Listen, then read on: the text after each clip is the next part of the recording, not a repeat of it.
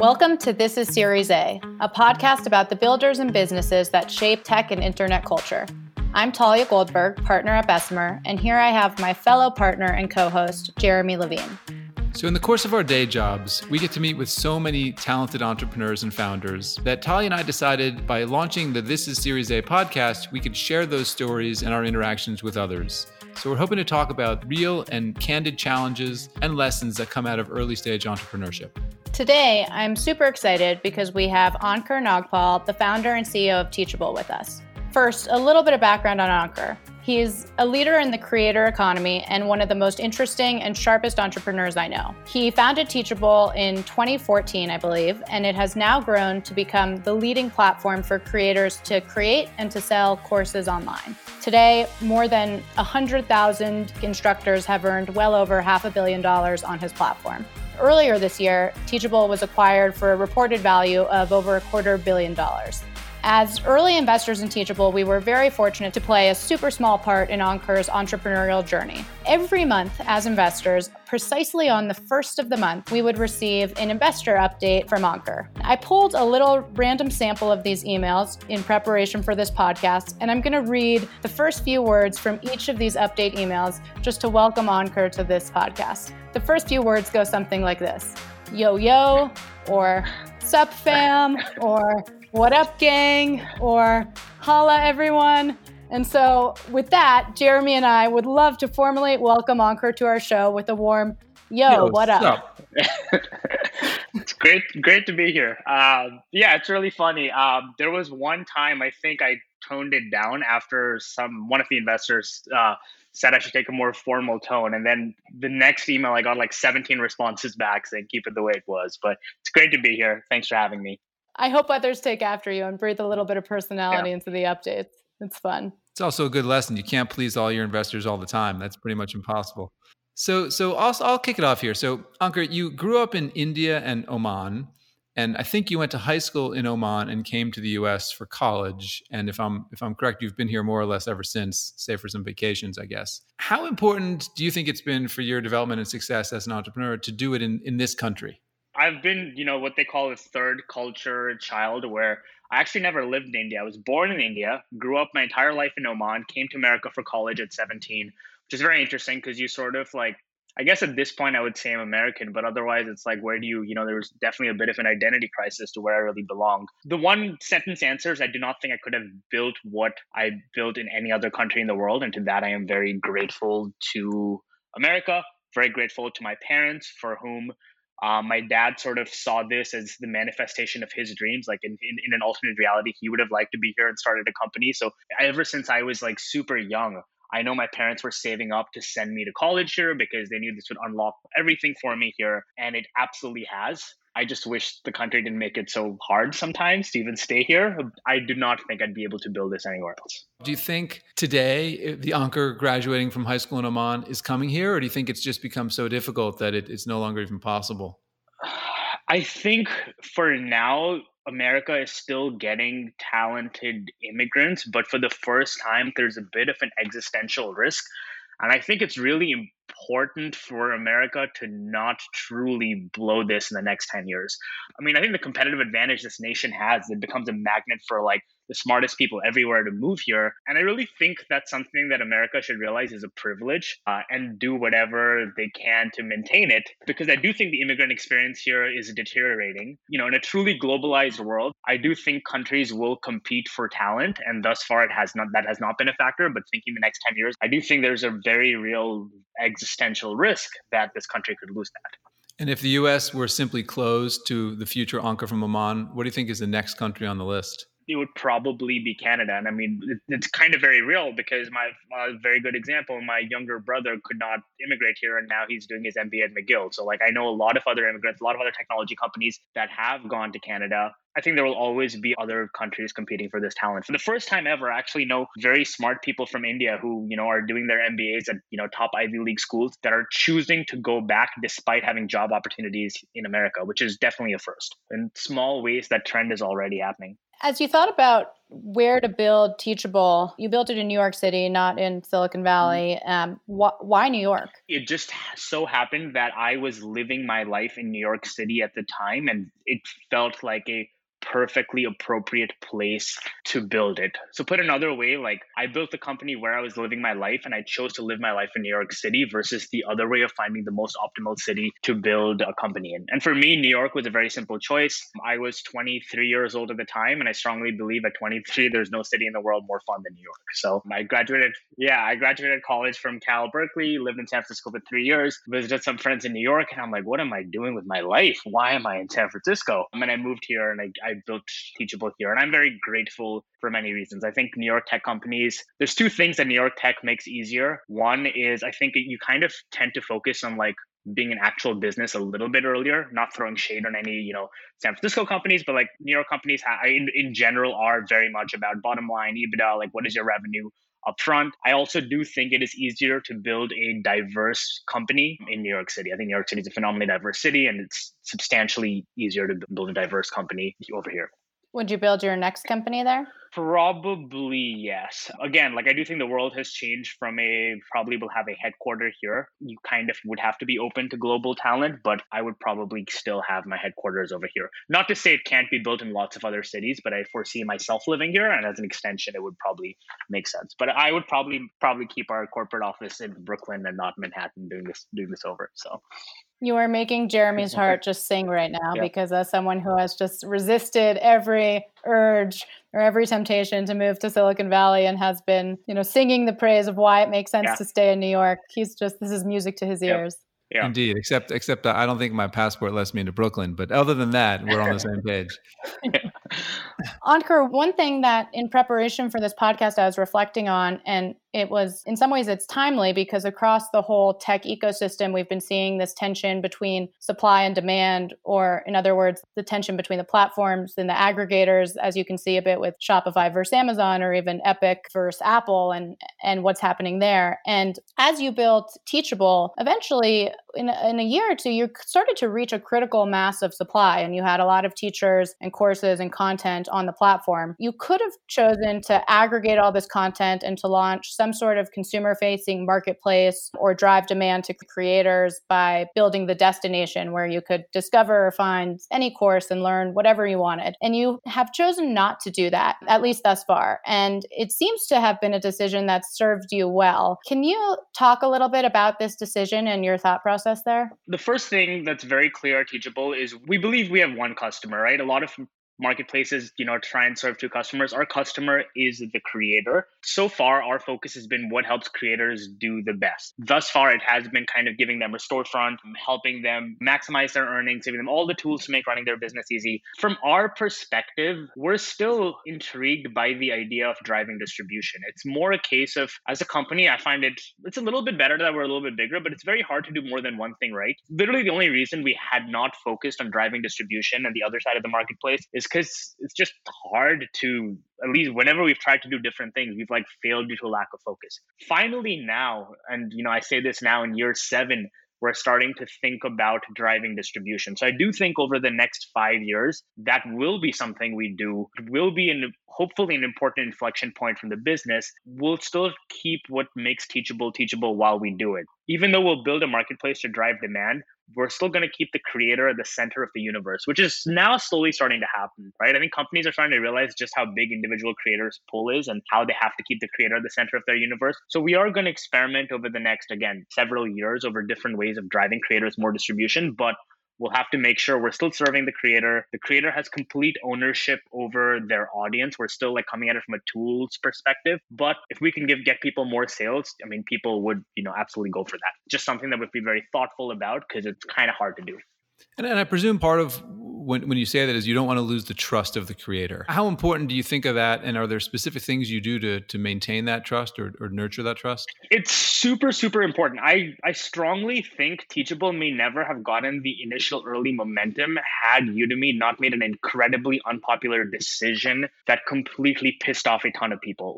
Because because we had one customer, and now I'm going back in time. We had a single customer, and we went from customers 1 to 10 because Udemy decided to change their revenue share from 30% to 50%, which in itself is not necessarily the worst thing. But it was also a public comms disaster because they tried to talk to customers. They talked it down to their audience in a way that made it seem like, hey, we're taking more money for you, but we're doing this for your own sake. And people just felt really insulted by that. And that kind of animosity they felt towards Udemy got us our first set of customers. And since then, it's something we've always been very careful about. Our community and the trust we have is super, super important. Like if we were to lose that, if and when we ever like have an S1 filing, when you talk about risks, the number one risk is always going to be like, if we piss off our community, if we lose the trust of our creators, it's game over in all the ways that, we can kind of do that. But just to challenge that for a minute, I mean, I think what you're saying makes sense. And it sounds like perhaps a strategic mistake on Udemy's part enabled the creation of Teachable. I doubt they would view it that way. And I suspect their business, I don't know it intimately, but I think it's doing quite well. And so is it possible that there's just two flavors and either one works? Yeah, absolutely. I'm not for a second saying that people cannot build very, very large businesses focusing on the end student. They absolutely can. That's not our business. It's not the business we chose to make. We can absolutely build a business taking the opposite side, but it's not the business we chose to build.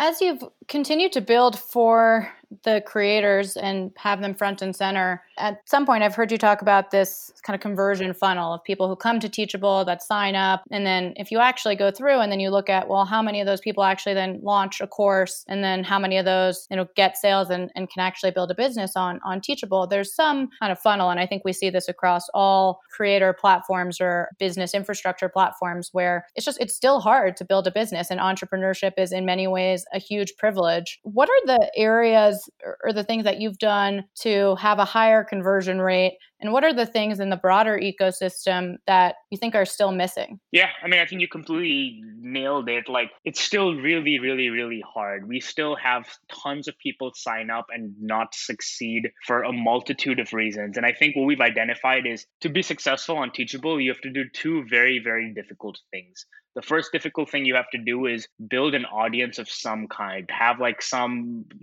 group of people who like looks up to you, who you can market to, since we don't take care of that. The second very difficult thing we do, create and record an online course, which again, at the very least, you're looking at it could take a month. It's taking time. So we've tried to come at both problems. Like, one, how can we either find more customers who have an audience, or how can we teach customers how to have an audience? And we've done both those things where, we tried from our marketing to find people that already have audiences. And the good thing is the proliferation of platforms. I can, name tons of them, but like right from Pinterest, YouTube, Twitch, whatever, Instagram, all of them are giving creators audiences, which is great because now that side of the equation is happening. Secondly, we're training people. 5 years ago, we had this insight that no one actually cares about our software. What they want is a solution in a lot of cases. They want not just the tool, they want also the knowledge. So we started bundling education with software. Like that was one of our first inflection points and our first realizations is like our conversion rate went up if we started selling not just Teachable, but Teachable plus training on how do you build an audience, how do you create a course, all of that. So that was a big learning that we still do to this day. Like even now, our most effective marketing funnels all have to do with, hey, if you buy Teachable, you also get training on how to set up a business, how to build an audience, how to market your course. So we've definitely done that part of things. Now, the other part of it is people need to create a course to have a sale. How can we make that easier? We just rolled out coaching, which now means they don't necessarily need a full-fledged product in order to make their first sale. They can create a product that could be a phone call, that could be a Zoom call, could be a service where the delivery is after the point of sale. So now that's also helping people get sales faster. But those are ultimately our biggest activation metrics. How many people get to their first sale and how fast can we get them to their first sale? Interesting. And just to bring it full circle back to what we were just talking about with the marketplace, how can you help people who may not yet have an audience of their own? That's, one way of helping to drive demand to creators and one way of being creator focused.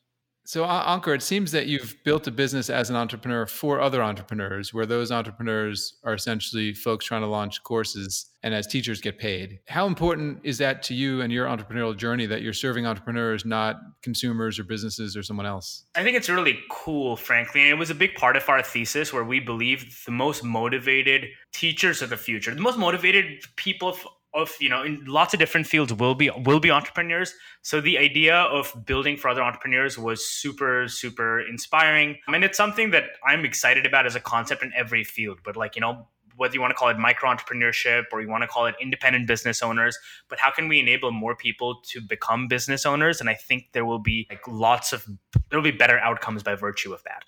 I actually read in a moment of good news for all of us that I think I read this in Axios, that if you look at the U.S. Census Bureau data, the rate of new business formation over the past month or so is up 77% year over year, which is just super encouraging in a time of, real challenges. But I think a lot of that is obviously getting enabled by internet first businesses and platforms, the likes of Teachable, the likes of Shopify, the likes of Square. And that's pretty amazing. And that these businesses are going to be digital first that are getting created. And that's just in an era where previously entrepreneurship was declining. That stat made me super pumped. Yep.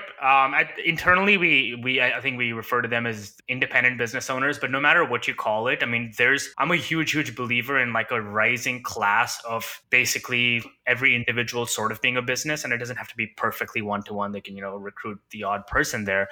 But really, like, you've kind of gone, like, if you look at historically, sort of everyone got absorbed into the full-time job economy. I do think in the future, there's going to be a lot more individual businesses, whether you think of them as like creators, whether you think of them as freelancers, whether you think of people just sort of having multiple streams of income. But like, I'm a big believer in, the business of one, if you want to call it. And I think, Teachable definitely plays into that. Well, one of the promises of our show is that we're gonna share with our listeners the early challenges, or some of the early challenges that you faced. And I might point out that the sudden burst recently, in the US at least, of entrepreneurship is probably in part due to necessity as opposed to opportunity seeking. When you started Teachable, my guess is you graduated from a fancy college in the US. It wasn't a necessity. You could have gotten a job, but you didn't. You wanted to go start something on your own. Why? My dad had always told me growing up about how he's wanted to start a business. I consciously think I wanted to do it myself, but when you're told something as a child, it's kind of hard to know where one line starts, the other one ends. But my dad always said that, look, I never could start a business because it wasn't the responsible thing for us to do. Like, I mean, from his perspective, like the first in his family to be middle class, and as a result, wanted to take responsible decisions. But either way, like ever since I was very young, he's like, you don't have to get a job for whatever reason. Like, I worked hard and did all this in my life so that you can afford to take more risks. So that's kind of part one. Part two is I stumbled into it after my freshman year of college. I was interning at Amazon as a software engineer. Candidly, I kind of like hated it. It taught me that I didn't want to be a software engineer, and I also like could not get comfortable with working in a very large organization, since my entire team was responsible for one single page in like one single dashboard inside Amazon's like seller product. And I was like, this is miserable. But that coincided with the launch of the Facebook platform in 2007, which was a great time, I think, to be in college and be on Facebook when like all these like viral applications exploded. And I taught myself how to build an app that summer. And by the end of that summer, I got to a point of making, let's call it between like $15 and $20 a day. And that basically was kind of the moment at which I'm like, this is amazing. I'm going to do different versions of this for the rest of my life. So since that point, I mean, Amazon was the only time I've actually been at an organization. And I guess like probably year 2 or 3 of Teachable, when it formalized into like an actual company, is probably what I would consider my first and only job of my adult life. So I'm laughing to myself because I think I have a book that says you can live on Europe on $20 a day. So in theory, you could have made Facebook apps and traveled around Europe for life. Yeah, I mean, the Facebook app business too, we scaled it to, eventually tens of thousands of dollars a day. I do believe, and it's really funny because the Facebook app ecosystem at the time was a bunch of kids building apps. And if you look at them, a lot of those kids now 5, 10, 15 years have gone on to build very large, successful, meaningful companies. I think that was a phenomenal time in the world because for the first time in history, anyone could tap into tens of millions of people. Like, distribution has never been that easy. Like, I still don't think like Teachable still has has a long way to go for me to reach the number of people that we reached on Facebook, even today. So there's no place where distribution is as easy as it was in Facebook in like 2008 or 9. I remember just being totally scared to even click on anything for fear that suddenly all my friends would know that I took, whatever quiz. Yep. Guilty. Uh-huh.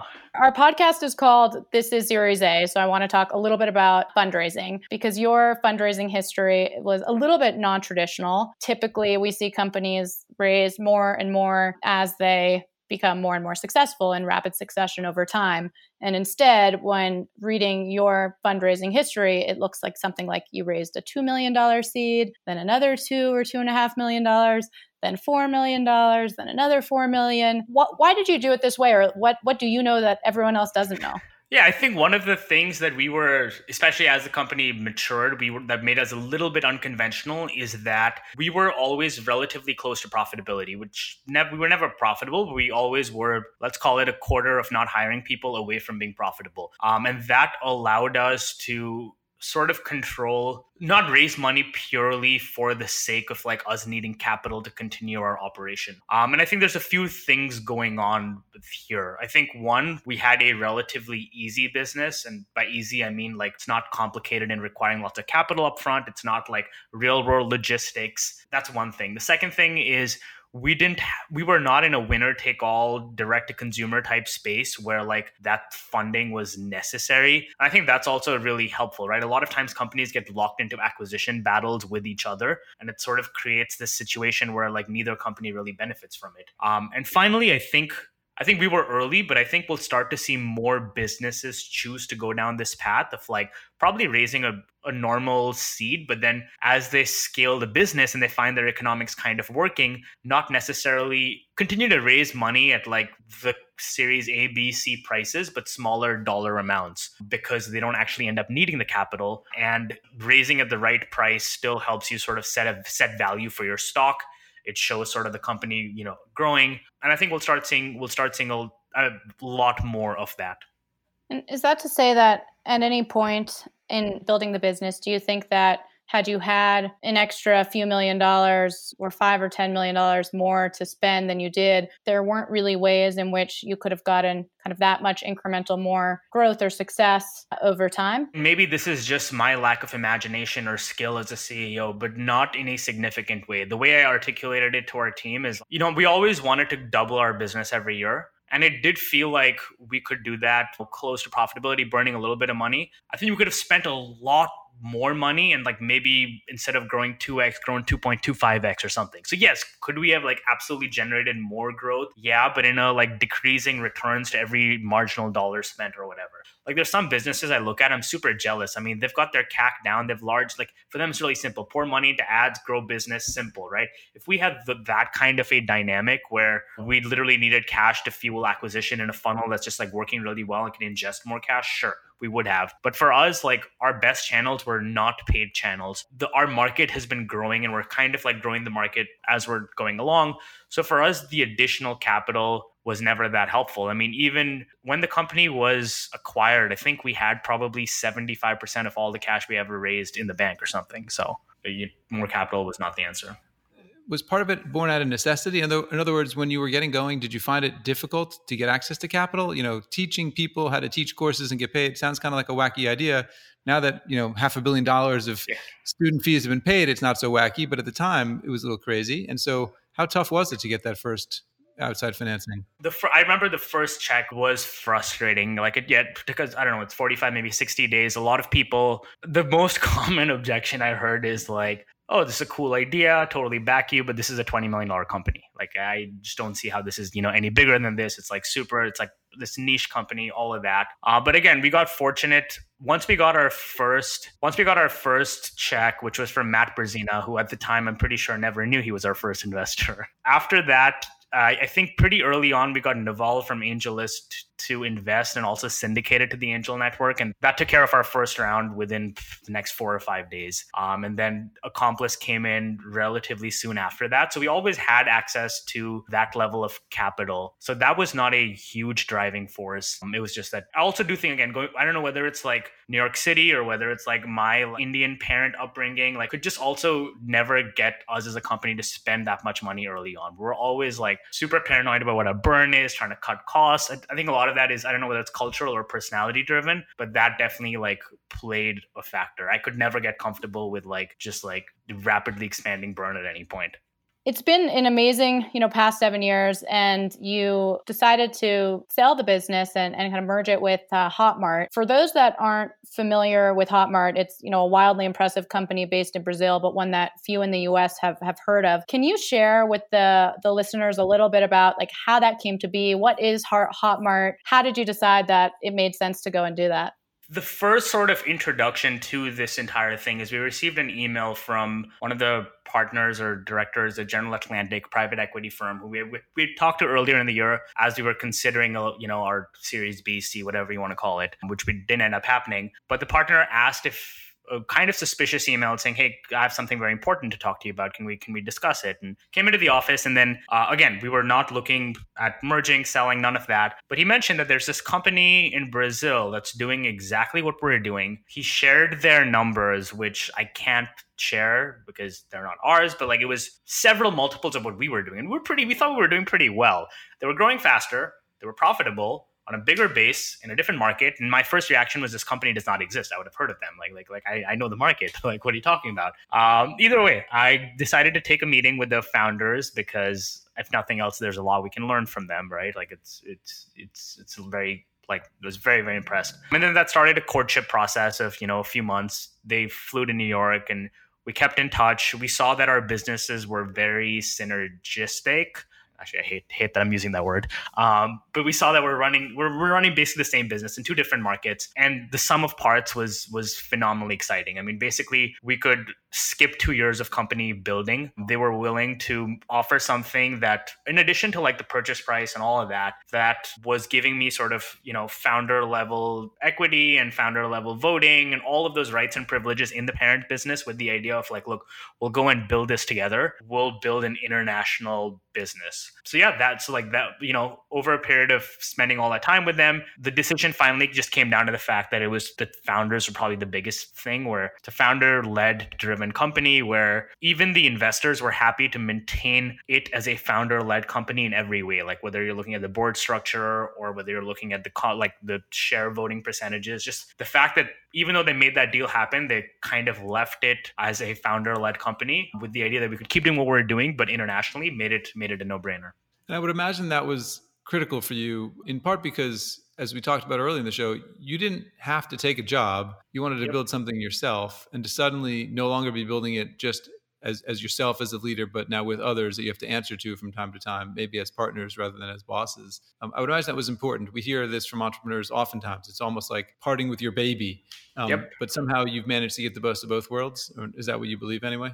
Yeah, that's what I believed. I'm curious to, sort of see how it unfolds. But for now, I really do feel incredibly fortunate that we kind of have all of those things going on.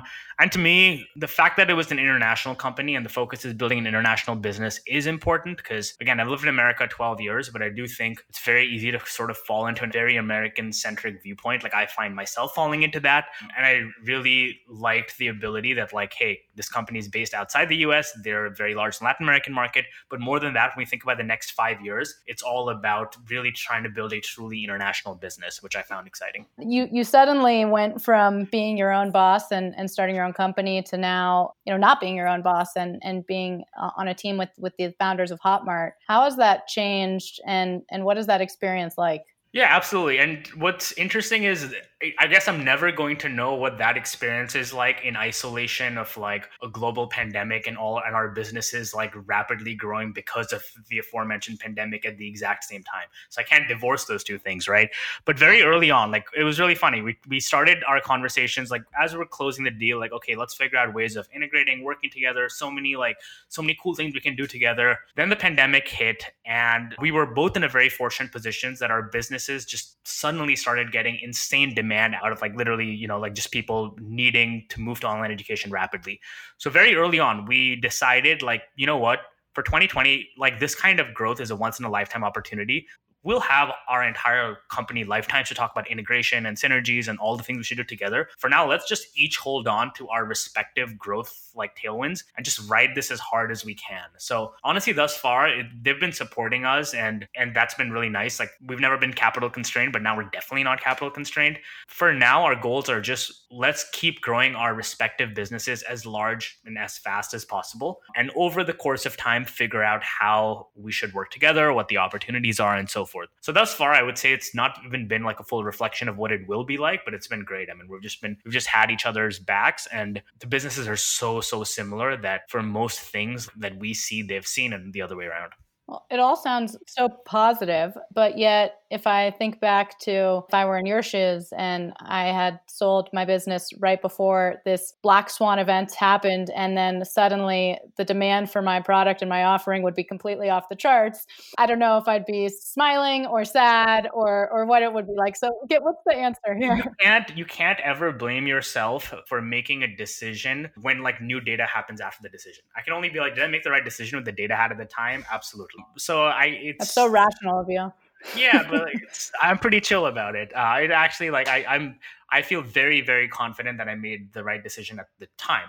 Now, had I known there was a global pandemic, yeah, I would have like asked for like 2 to 3 times more money, but who the hell knows that, right? Well, it still has a happy ending. That's a good thing. So Ankur, to our speed round of final questions, just to get your take on a few things. We'll fire them away and you come up with your first answer that hits your head. So for starters, if you could own 1% of any private company that's raised less than $15 million, what would it be? I recently committed to this company in Y Combinator's batch, Bikai. They're building Shopify for India in a way that I think makes a ton of sense. I'm super optimistic about what they're going to build. Bikai, Bikayi. It makes a ton of sense because in India, local business does not, need a Shopify type store. It's all running through WhatsApp. It's all highly integrated local commerce. They're doubling every month. I'm very, very optimistic about that business. Cool. We'll take that as a free tip for us venture capitalists. Ankur, what is one thing that people who meet you or spend time with you often think or assume that's just simply wrong if they don't know you really well? That I'm good with technology. Meaning you aren't? Not specifically, so I definitely ask for help. He's the one whose microphone cut out in the middle of the recording. That's true. We did have to restart the podcast. I forgot about that. Yeah. If you weren't building Teachable still within the confines or the opportunities of Hotmart, what would you be doing? I would be living on an island somewhere trying to like find my soul or something, like something very, very different. I was reading somewhere about how American capitalism is prefaced on the idea of making a lot of money behind computers, so you never have to spend time behind a computer again, something along those lines. And last one, if you couldn't live in the US, where would you be living and why? And maybe we'll take off the island and we'll assume that you're not yet ready to go find your soul.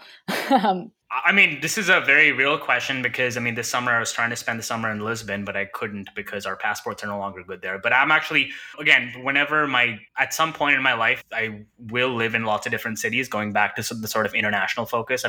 I would like to spend anywhere between the next 2 to 10 years living outside the country in lots of different cities. I just named Lisbon as one, but like spending time truly in different parts of the world while I still can is something that I absolutely not just want to do, but will do in the near to medium future. Well, thank you so much for joining us. It's been awesome to have you. Sweet. Yeah, it was fun. Hopefully this time the recording looks good. So I think something is working. So we hope so. Stay safe in New York.